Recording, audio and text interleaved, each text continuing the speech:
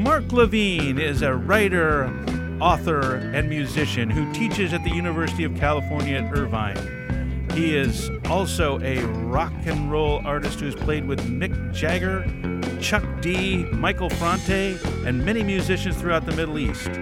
He's also the world's foremost expert on rock in the Middle East, and he does a column for Al Jazeera America. Join the conversation with Mark LeVine. Hi, and another edition of the Chris Kirkwood podcast. I'm Bill Cody. And I'm Chris Kirkwood. And we have a very special guest today, Mark LeVine, who I have known for a while. He is... What are you not? You're like a musician. You played with Chuck D. You played with Ozil Motley. Lots of Mick Jagger, I read. But you're a professor at the University of California at Irvine. Yeah. You are a columnist for Al Jazeera America. Yeah. And you are probably... I'm not well rested. Not well rested.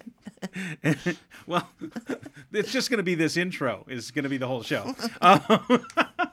But you're also an expert in affairs of the Middle East and music of the Middle East. And I met Mark when I was taking the Black Lips over to the Middle East and working on that. And actually saw you at the show in Beirut. Yeah, that was a great show. It was a lot of fun. That was a blast. If you haven't been to Beirut, you know, despite what you hear, it is an amazing place and you should go. It's the only place in the world, I think, other than Southern California, where you could begin your day skiing and end your day at the beach. And also you can end your day on that one stretch with a bunch of drunk people, too. That, too. Well, that's also in California you can do. Exactly. But, yeah, it's a great town. It's like a second home to me. Wow. Well, neat. Mark, thanks for coming on. Thanks for having me. Absolutely. So let's just start the show. Here's the thing. I'll start this off. Where'd you grow up? Well, I was born in Paterson, New Jersey. Okay. Which is about 15 miles from New York City. And as soon as I figured out how to get on the bus to New York increasingly became my home. My brother, who was much older than me, already lived there. So I more or less moved in with him for most of my teenage years, and after I was in the conservatory for a year and then left to go on tour, and from then on was more or less based in New York. Conservatory of Music? Mason Gross Conservatory. What were you studying? Jazz guitar. Oh, wow, far out. Yeah. So did you learn a lot? Yeah, I learned a lot. In 1 year, I learned most of the people who started the program didn't make it through the first semester. It was really like a boot camp for the jazz special forces. They really wanted to weed people out quick. Right. And I managed to survive, although my college roommate moved out because I don't think I showered for the first 4 months. I just had to practice 20 hours a day just to tread water. So it made me realize I could never be a jazz guitarist, but the skills I got out of there stood me quite well, going into New York and trying to make a living as a guitar player. Right. And then you did you make a living as a guitar Yeah, player? I mean, I was playing and then had a band, and we decided to relocate to Europe. Mm-hmm. Wow. And of course it fell apart in Europe, and after a year or so there, I came back and was playing some more, and also decided I missed being in school, mm-hmm. and went back and got a degree in religion, comparative religion and history essentially, and then got money to go to grad school, and it was a good way to avoid work right. or playing weddings, neither right. of which I was very interested in doing. So I was able to go to grad school in New York, and still do the music. Wow, far out. I mean, it's definitely one of the things that I noticed, growing up playing music, right? Because I'm in the Meat Puppets, you know that, right? Right. And I was 19 when we started that, and I was going to community college, just kind of testing the waters there and whatnot, and then quit doing that, and started doing the band full time. But I definitely noticed that I was not continuing my education in a way. And I think one of the cool things about college, I'm a big fan of bodies of knowledge. You know what I mean? Sure. And college is where you go to that next level of learning about like what people have, the people that have come before, this accumulated big bodies of knowledge and whatnot. So why was it that what drove you towards the major that you wound up heading towards, that you got? I mean, I guess it was Led Zeppelin. Led Zeppelin? Led Zeppelin. Probably everything goes back to them. What doesn't? What doesn't? I don't know, actually. Nothing worth talking about. But, I guess it was Jimmy Page's interest in the occult, quite frankly, got me interested in religion. I mean, he was my hero, and if he was into the occult, I started getting into the occult. I remember being 14 and going to the rabbi, the temple, with all these occult books, and he looked at me and said, "Get the hell out of here. Are you insane? You're not supposed to look at this stuff until you're at least 40. Like the Kabbalah. I mean, now in LA, everyone does Kabbalah, because of Madonna and everything. Right. But in reality, you're not allowed to go near that stuff until you're 40 and your life is already set, and then you spend your rest of your life. So I was trying to do it at 14. That didn't go over so well, but instead I wound up, when I moved into New York, finding this wonderful store called the Magical Child Bookstore, which was an amazing occult bookshop. Mm-hmm. But it didn't just have occult stuff. It had all kinds of religion books and philosophy books, and it just got me. I had a great teacher in high school who was a philosopher. And so once I was in college, and I realized there wasn't really much more I could do musically. There was no point going back to the conservatory, because anything else I could learn, you had to learn on the job. There wasn't much more I could learn in the conservatory to be a professional musician. At that point, I'd learned arranging, all the things I needed to learn that I could do. And I just fell in love with that stuff as I was in college. And then I knew a bit of Hebrew. I kept learning Hebrew, and then I started learning Arabic. And I also was very interested in human rights. So while I was in college, I started a chapter of Amnesty International, and then kind of put the two together. I sort of already knew some Middle Eastern languages with human rights, so it just made sense to go to graduate school to do sort of the Middle East with a focus on issues related to human rights and history. Do you believe in God? No, not really. No, I always say I don't need to practice religion because I teach it. Right. So, I find it very fascinating that some people do, and I find that the people I love to be with the most are people of faith who actually live the faith. So if you're with very progressive, let's say the base communities in Latin America, these, or liberation theologians, or Muslims. I remember when I was in Tahrir Square during the revolution, some of the imams of the mosques around Tahrir who were risking everything to be in the trenches, or some of the very progressive Jewish rabbis I've worked with in Israel or Palestine. I find those people who live a real progressive vision of their faith to be people I really admire more than anyone. But personally, I don't have. Do they believe in God? Do you think? I mean, do they? There's, because like faith is almost like the older faiths especially. Yeah. Is almost a nationality in a way. You know what I mean? It's almost like, as opposed Absolutely. to. So, but I mean, do those people actually believe in like the I think they believe. I mean, it's a broad. Right. I mean, like I think they believe. Ultimately, some of them do believe in a kind of the traditional notion of there is a God somewhere who actually has consciousness, but and somehow is in charge of everything. But I think others are much more, believe God as a kind of the force for good in the world, and you're sort of, by living a life that is fighting oppression or racism or inequality or what have you. If you're living it in the trenches, that's the way you get close to God, in a sense. I think in that sense, they live their faith is lived through the practice of being, of helping others, whether or not they think there's a conscious.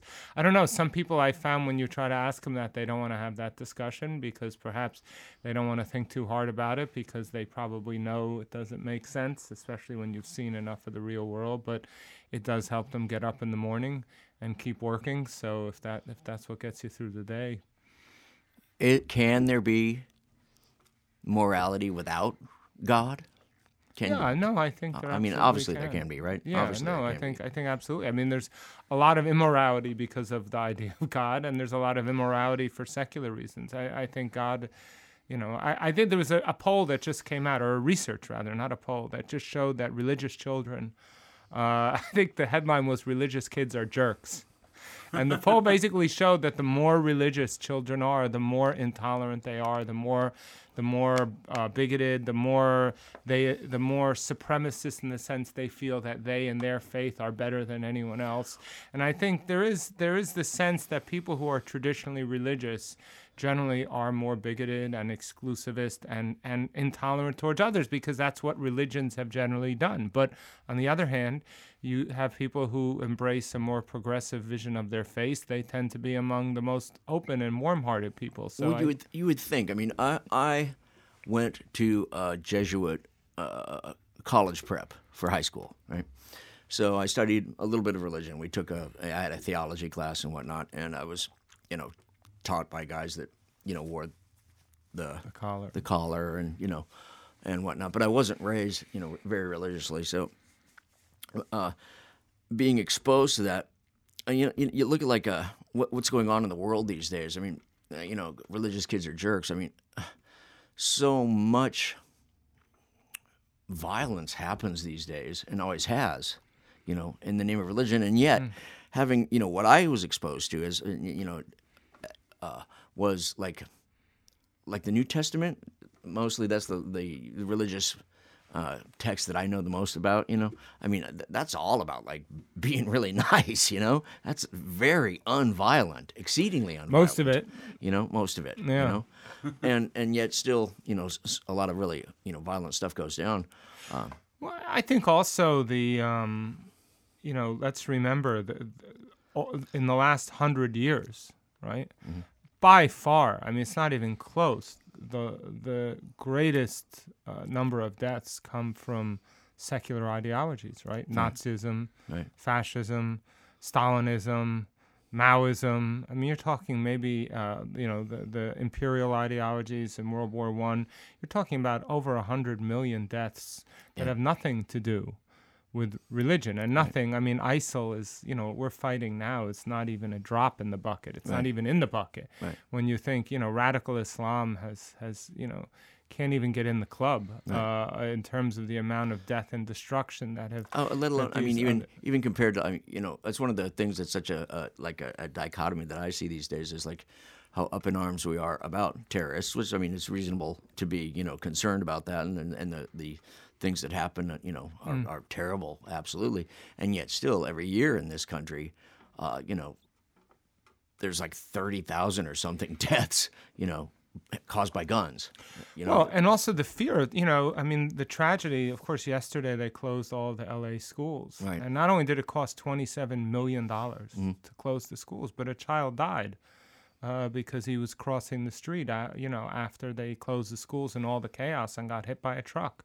So, I mean, even the threat of terrorism leads to more chaos that produces more violence. And isn't that what terrorism's goal is ultimately, though? Absolutely. I mean, isn't that how it works, Yeah. And I mean, I think it's one of the things that was a shame, the way that we handle this situation. And it confuses me that people are so willing to put up with as much gun violence that goes on that isn't based on, on any particular religion. It just happens to be somebody, flipping out and deciding to go off, and, to the tune of like 30,000 people a year on average. 400,000 people have died in gun violence since 9/11. Since 9/11, 400,000. 400,000. And I just posted Saturday Night Special by Skinnerd on my Facebook page because a lot of them are handgun deaths, and Skinnerd was saying it in the 70s. Yeah. Yeah. And now more Americans are opposing an assault weapons ban than ever before. So the more violence there is, this is the insidiousness of it. More people. Black Friday, they sold the most guns ever. they've sold in ever. Right. I mean, the worse it gets, the more, and that's something the NRA knows, and that's I mean, listening to the Republican debate last night, they're talking about billions and billions to spend carpet bomb ISIL. Why don't we carpet bomb the NRA? I mean, if you want to go for the true terrorists, and they work on the same principles: generate fear and hatred, arm everyone, and have them be ready to shoot at anyone for almost no reason. We started out with like going to conservatory, but real quick, I mean, that is one of the things that concerns me the most, and I've talked with Mark about this over the years, though. But the other part of it is the amount of weapons that we have poured into the Middle East. Oh, it's insane! And it is just insane. That's the root of everything. Yeah, it's like you pour weapons, and we poured them into the Balkans, and that's why I was trying to take music there, because I think music is more important than guns. Well, I'm not sure the powers that be think that, but no, but I mean, listen, and it's not Democratic or Republican, right? The presidential candidate this round, this cycle, who's received by far the most money from weapons manufacturers is Hillary Clinton. It's not a Republican. So I mean, the arms industry owns our foreign policy, and the U.S. is about to sell another few billion to Saudi Arabia, which is the state that is most responsible for creating and maintaining the terrorists we say we're fighting. So I mean, and they're not stupid; they know that. So this is a game. This is a game that enables untold profits and power for those who are in the position to benefit from it, and the rest of us are screwed. Do you think it matters? Which?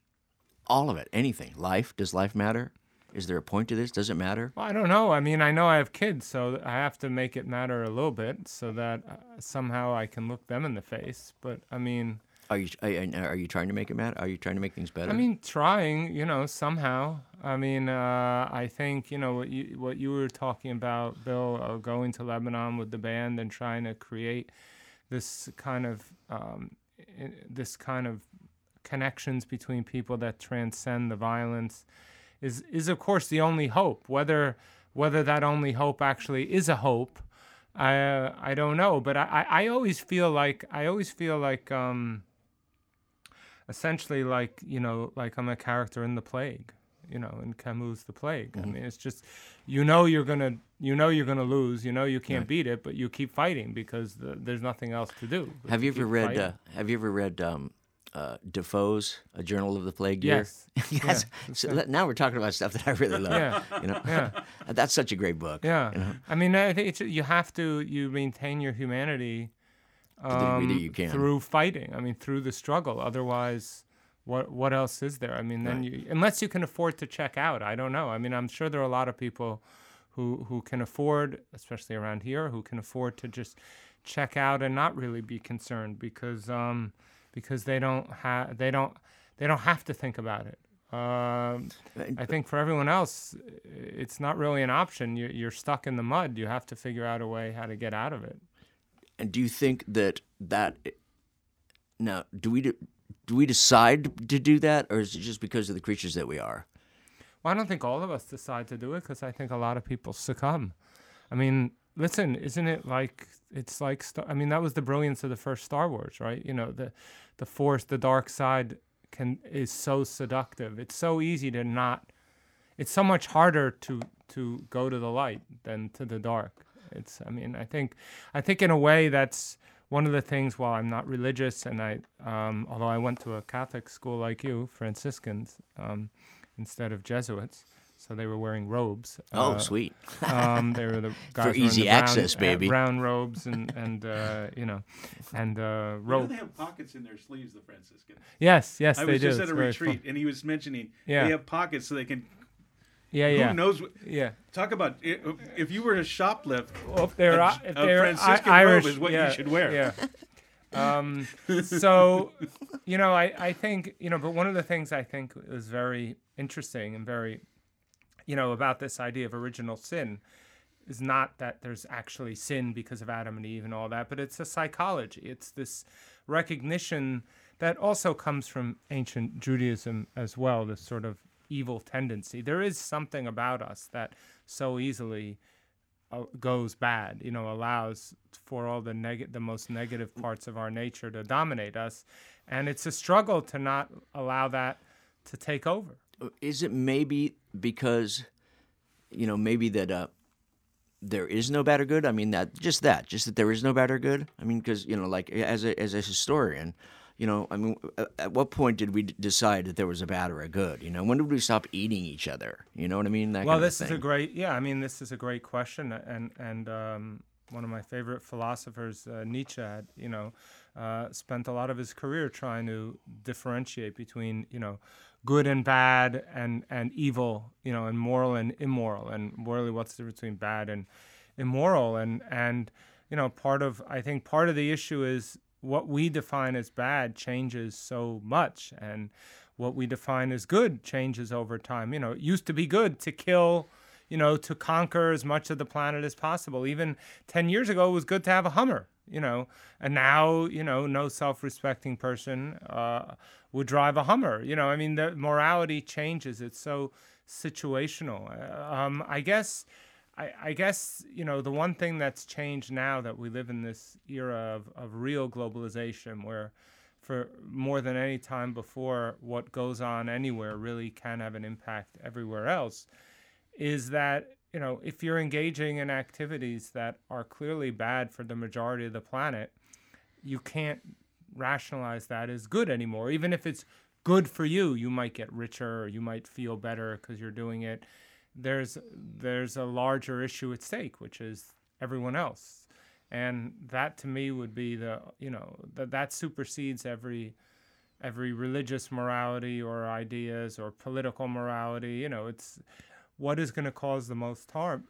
If you're doing things that clearly are not helping, you're part of the problem. And you know, the rest of us have a right to be pretty pissed off. Right. But how much can we do about it, considering how well armed they all are? You know what I mean? I mean, ultimately, you know what I mean? No, ultimately, most of us can't do very much. Yeah. I mean, I don't, you know, I guess it goes, you know, is there a basic survival instinct enough, like as we saw with the recent climate talks in Paris, you know, to before it literally is too late to stop disaster, that we would actually do something? Well, do you think, I mean, so evolutionarily, I mean, do we stand a chance? What do you think? Do you think people stand a chance? Will we be here in... I think we'll be here. I mean, I think, in a million years. Well, I don't think we'll be humans anymore. No, I mean, we'll evolve in some way. Yeah, but ultimately... I don't think the line is going to end unless the rock... But I mean, because lines end completely and entirely. To the degree they do. But I mean, you know, like the dinosaurs mostly died out, but there's alligators. Right, and birds. And birds. Yeah. So, you know, I remember reading, what was that one book by... Kurt Vonnegut, what was it called? Oh, I'm not going to be able to remember. It was the one where people have gone ahead and it's called Galapagos, and they've gone ahead and nuclear war has happened, right? And we've gone ahead and lit the planet up and ourselves up, and you know, and the ensuing radiation, you know, the fallout from all the bombs and whatnot has mutated people into these fur seal-like creatures that lay around on the beach, you know, and whatnot. Mm-hmm. And the only human trait that they retained is that they all still laughed when one of them farted.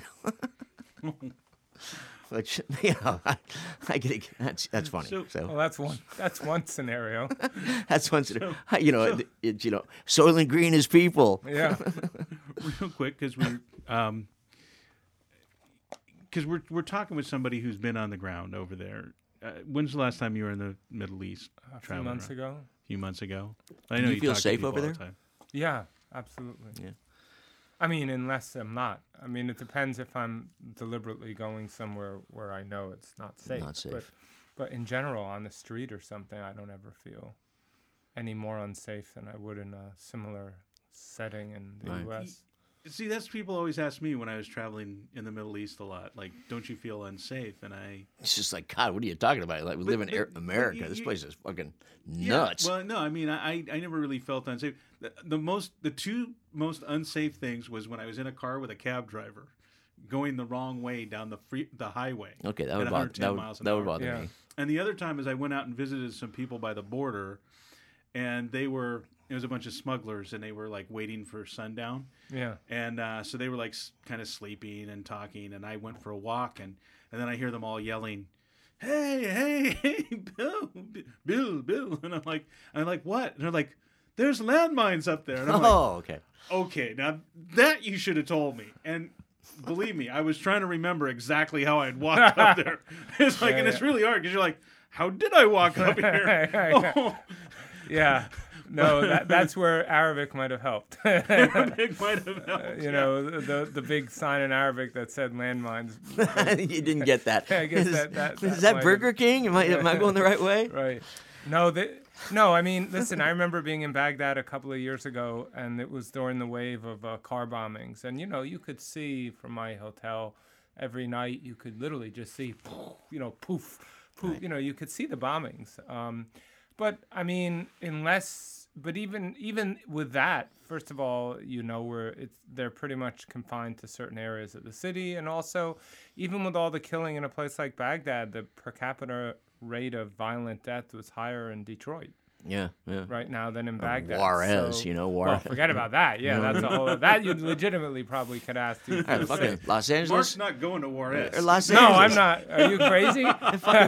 Baghdad's one thing. Juarez. How about Los Angeles, like the late Yeah. '80s and early I '90s? remember I was fucking living jumping. in Harlem then, and it was pretty crazy. So I mean, no, the safety issues. I mean, obviously, if you're in an active war zone, it Yeah, can be, I mean, Syria is obviously not unsafe. I was in the occupied territories earlier this year, and at a protest against some land thefts, and I thought the Israelis fired just so much tear gas, and it was a new kind of tear gas which I hadn't experienced before, and for the first time.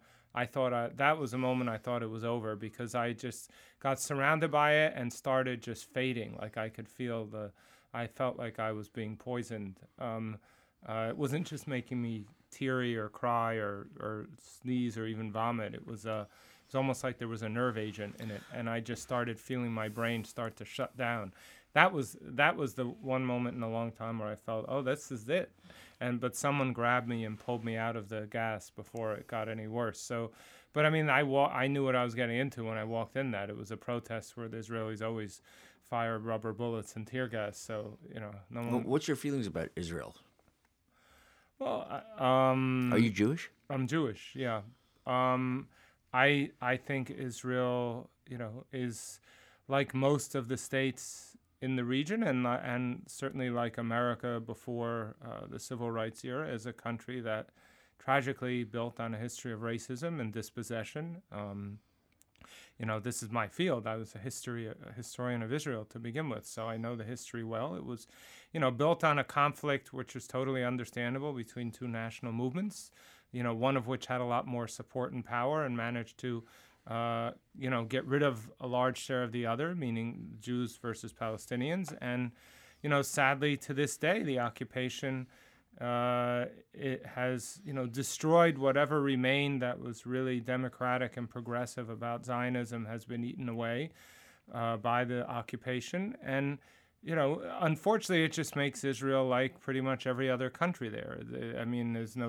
The Egyptian government does the same things the Israeli government does. The Saudi government's even worse. The Moroccan or Jordanian governments, I mean, they all oppress large numbers of people under their power. It's just with all the other countries, no one bothers to pretend they don't. But Israel has this aura of still being a kind of Western progressive state. Of course, Western states don't do much better. Look what we invaded Iraq and basically killed tens of thousands of people and caused a war that we're still suffering from, never mind what Iraqis are going through. So I don't find Israel to be any worse than most other countries, but it is what it is. And the problem is too many people still want to deny that. And that, that enables the occupation to continue. And in the end, the people who suffer the most aren't just Palestinians; they're Israelis, because it's killing whatever remains of a Zionist Jewish identity that most people would want to identify with. Why the fuck can't people get along, do you think? Well, it's a very simple there. It's territory. The heartland of Palestine is the biblical heartland of Israel. And Jews, a large share of Jews want that territory, and it happens to have a lot of Palestinians on it who don't want to give it up. So it's history, it's people hearkening back to history and trying to implant, make the modern world fit to this historical model. Well, they just want Judy, there are certain kinds of Jews who have certain beliefs, certain kinds of Zionism who believe that this land was given, and it's in the Bible, which they take literally, by God to Jews. And therefore, no one else has the right to live there, and they have the right. They do. And so anyone who's there is, by definition, illegal, a usurper. One of the terms they always use is a renter. They're like a renter in your house, and now you've come back. It's time for the renter to go. I mean, that's the language that has been used for 80 years towards Palestinians. Of course, if you're Palestinian, you've been there for hundreds, if not thousands of years. And DNA tests show that the closest people to the ancient Jews are actually the present-day Palestinians.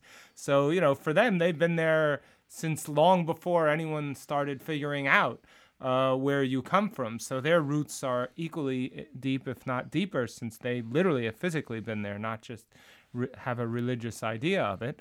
And they don't want to leave, not surprisingly. So then the question becomes, well, then either, historically speaking, usually in these kind of contests, one side wins and the other side disappears. The Indians here, the native peoples here, you get pushed off, you get pushed into reservations, or like happened in South America, you basically genocide. You just disappear because of disease and imperialism, and you leave the pages of history. Palestinians have not left the pages of history.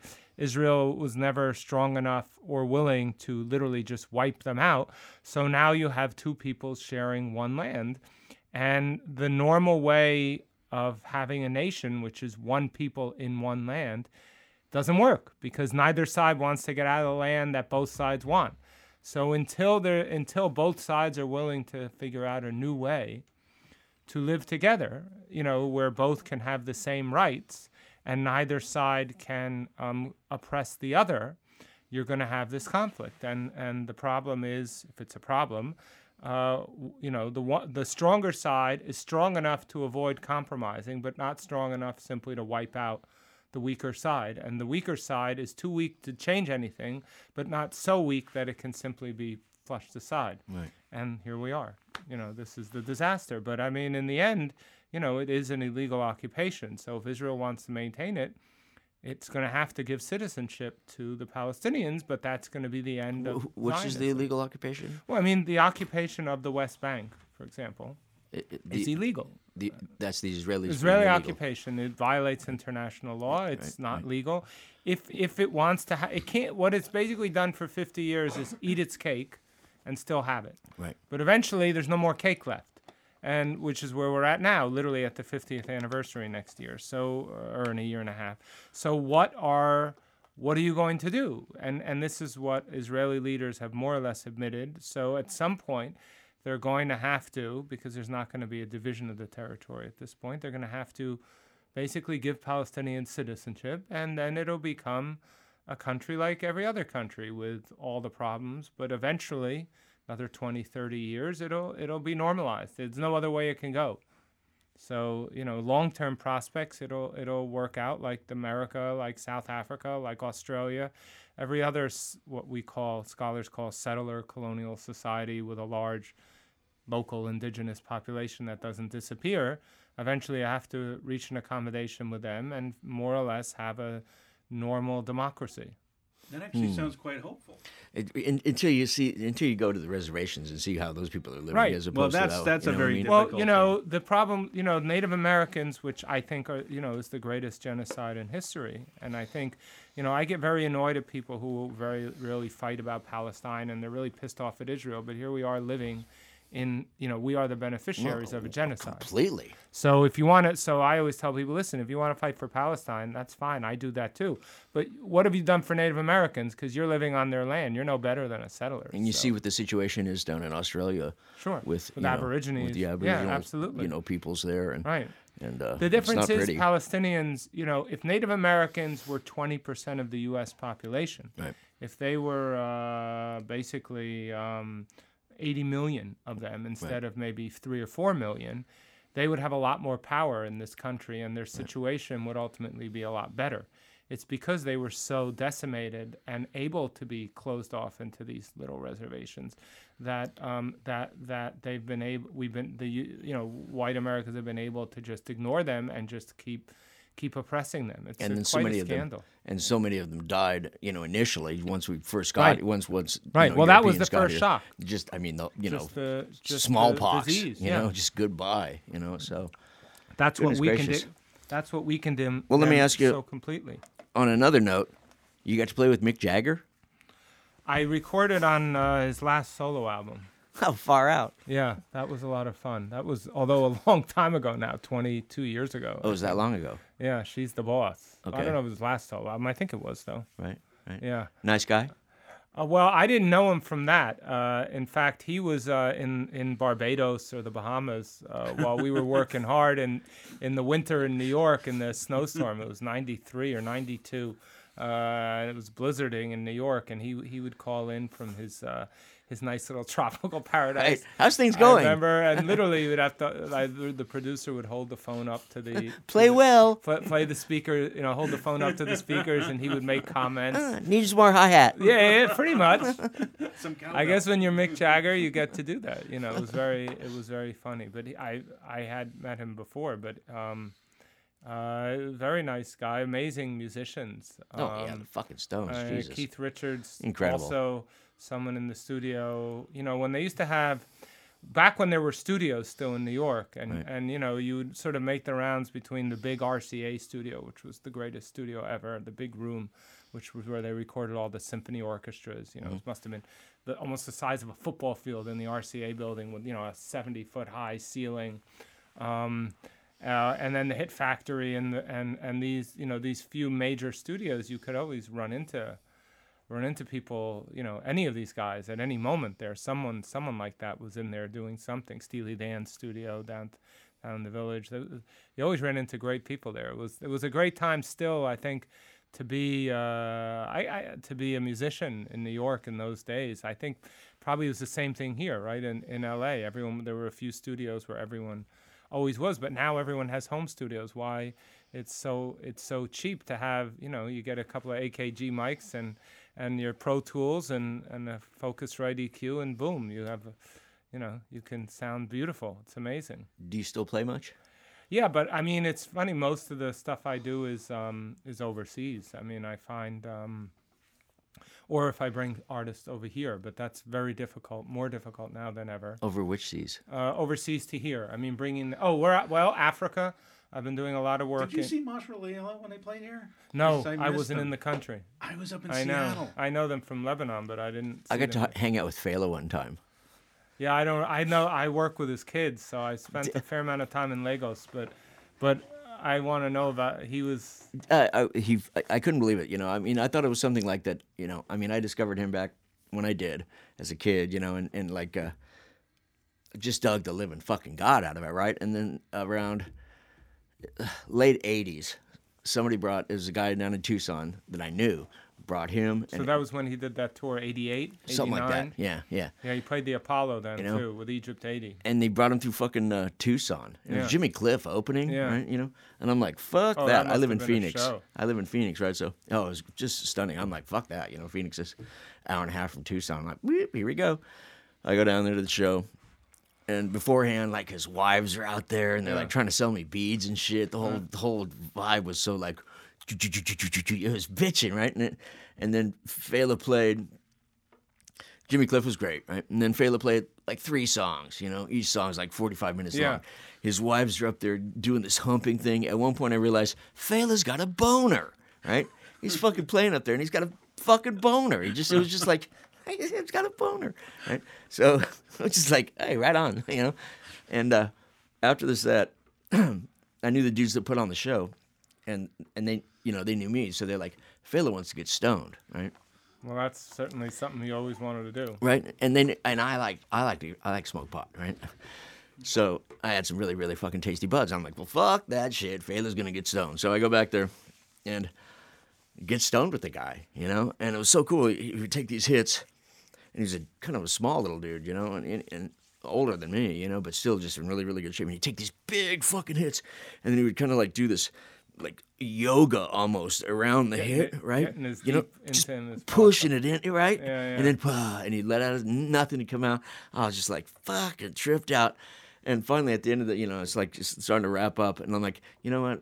I don't do this very often, man, but I want your fucking autograph. He found a pad, an ink pad, and he gave me his thumbprint, right? And I thought, it was just like, I'm the imperialist, I'm your slave master. I was just really tripped out. And then I was like, you know what? Here you go. I took out a bud. I had to drive home, right, still. So I pulled out a little bud for myself, and then I laid the rest of my sack on Fela. Yeah. And, you know. He was a very amazing. I mean, I've been doing a whole project now with these a lot of the revolutionary artists from the Arab world that I've worked with the last 5 years, basically doing covers of all his songs because he was so political. So, and now I was just in Nigeria and Kenya recording with some young artists there too. So it's been amazing, but his family is amazing. His sons, both of them, Femi and Shon. Yeah. Shayun's got his dad's band, right? Yeah, he still has Egypt Dating. There's someone you got to go and see if you don't get a chance. He should be on tour soon. I caught him when he was here at the Hollywood Bowl last year. It's an amazing band. Femi, playing at the Shrine. I think one of the 3 or 4 highlights of my musical life was playing at the Shrine in Lagos with Femi's band. With like a 21-piece Afrobeat band. They invited me up to do Water Be No Enemy, which is one of my favorite Fela tunes. And, I can play it. I've played it with other bands in the States or other places. It's one thing if you're just jamming it with 5 people. To be up there with Fela's old, with his old musicians, 21 of them, with the whole horn section, the percussion, that's a different. Then it just is no feeling like that in the world. It would be like being invited up with the JBs, while the full James Brown band. I mean, which is where Fela's coming from pretty heavily. Yeah, where it's definitely coming from pretty absolutely. fucking heavily. There's a lot of there's so much. I mean, he very much changed the sound after hearing James Brown. And where did he find it? Right here in Los Angeles. Yeah, well, one of his, Braggart. one of the artists, Sandra, I can't think of her last name. Oh yeah, Sandra Isidore, is it? Yeah, who basically turned him on to the Black Panthers, and also I met her once. Yeah, I ran into her. I was working at Felabration, the big yearly celebration of Fela in Lagos. I was there for it. And I was backstage with the whole family. We were all just hanging around, and there she was. I'm like, Sandra. And that's the woman who turned him on to everything. He came to America as kind of doing this kind of high life calypso kind of stuff, and by the time he left, he had become Fela Kuti. He got the idea that became Afrobeat, and also became very politicized. And largely it was because of her. She introduced him to the Black Panthers and to the politics, and there she was. And I didn't realize she was here. So I'm hanging out with her. I'm like, so where are you based? She's like, I'm in L.A. It's like, well, that's weird that we have to. She's married to Snoop Dogg Sound. Yes, he's an amazing, amazing guy. He's working with Akon now. Oh. Cool. So yeah, they were just touring around. He's also based here. They're both based here, and she has a band. I think it's called Afrolicious or something. Oh really? I didn't know. Yeah, that's based here. So I would urge anyone to go see them when they're playing. And he's an amazing guy too. His stories of life on the road, not just with Snoop, but I mean, he worked with Fela. He was Fela because he worked. You probably met him. If you met Fela on tour, he probably was doing the sound, and then he's done. Now he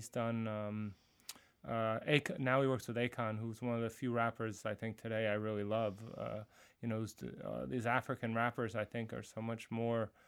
They're so much more organic than the American rappers are these days. At least to me, some of the ones that I like. I'm it's not hard the biggest to know. hip hop fan right now. Once it went Canadian, I'm out. You mean Drake? Yeah. I didn't say Drake. But No, well, I don't know any other might have Canadian been rappers. Snow or Ice or whatever that guy was from. Oh, Vanilla Ice? Or no, there was the guy up in Toronto. There was a white hip hop guy. Yeah, the only one was Vanilla Ice, but who knows? Well, this has been an amazing conversation. We need to wrap up now, but thanks for coming in, Mark. Well, thanks for having me. I think it's great to talk about these things and, for people to understand the positive role music can play. I'd just like to say one thing. There's someone I think Lanny Cordola. Yeah. A friend of mine, who's been doing what you were doing. I know you guys were in touch going to Afghanistan and working with these basically called, Girl with a Guitar. He started a wonderful project, going there and bringing guitars to young girls in Afghanistan. And just when you see the faces of these young girls, but also just kids. I mean, it's not just for girls, but the thing specifically is to help empower girls because of the situation there. And just see what putting a guitar in a girl's hand can do, it makes you realize the power of music. And that's what I remember you were doing, in Kurdistan and just it still never stops blowing my mind the positive role music. You fucking A, man. I mean, I've done it my whole fucking life now, you know? And it's just that. I decided to go to that place. I decided to be evolutionary, right? I decided to go there. No, we'd already solved all our fucking problems. Yeah. And now, you know, this is what's the point of civilization? It's, to blow our fucking minds and to do it in a groovy fucking way. So. Yeah. Music, you know, that's what you asked at the beginning of our discussion, you know, what's the point? I guess the point is to keep searching for the perfect groove. Or, like Captain Beefheart said, the point is, there is no point. I still think the point is keep searching for the better groove. Well, that that too. Yeah. Thanks, man. Thanks a lot for coming in, Mark. Thank you for having me. Today's show was recorded at Winslow Court Studios in Hollywood, California.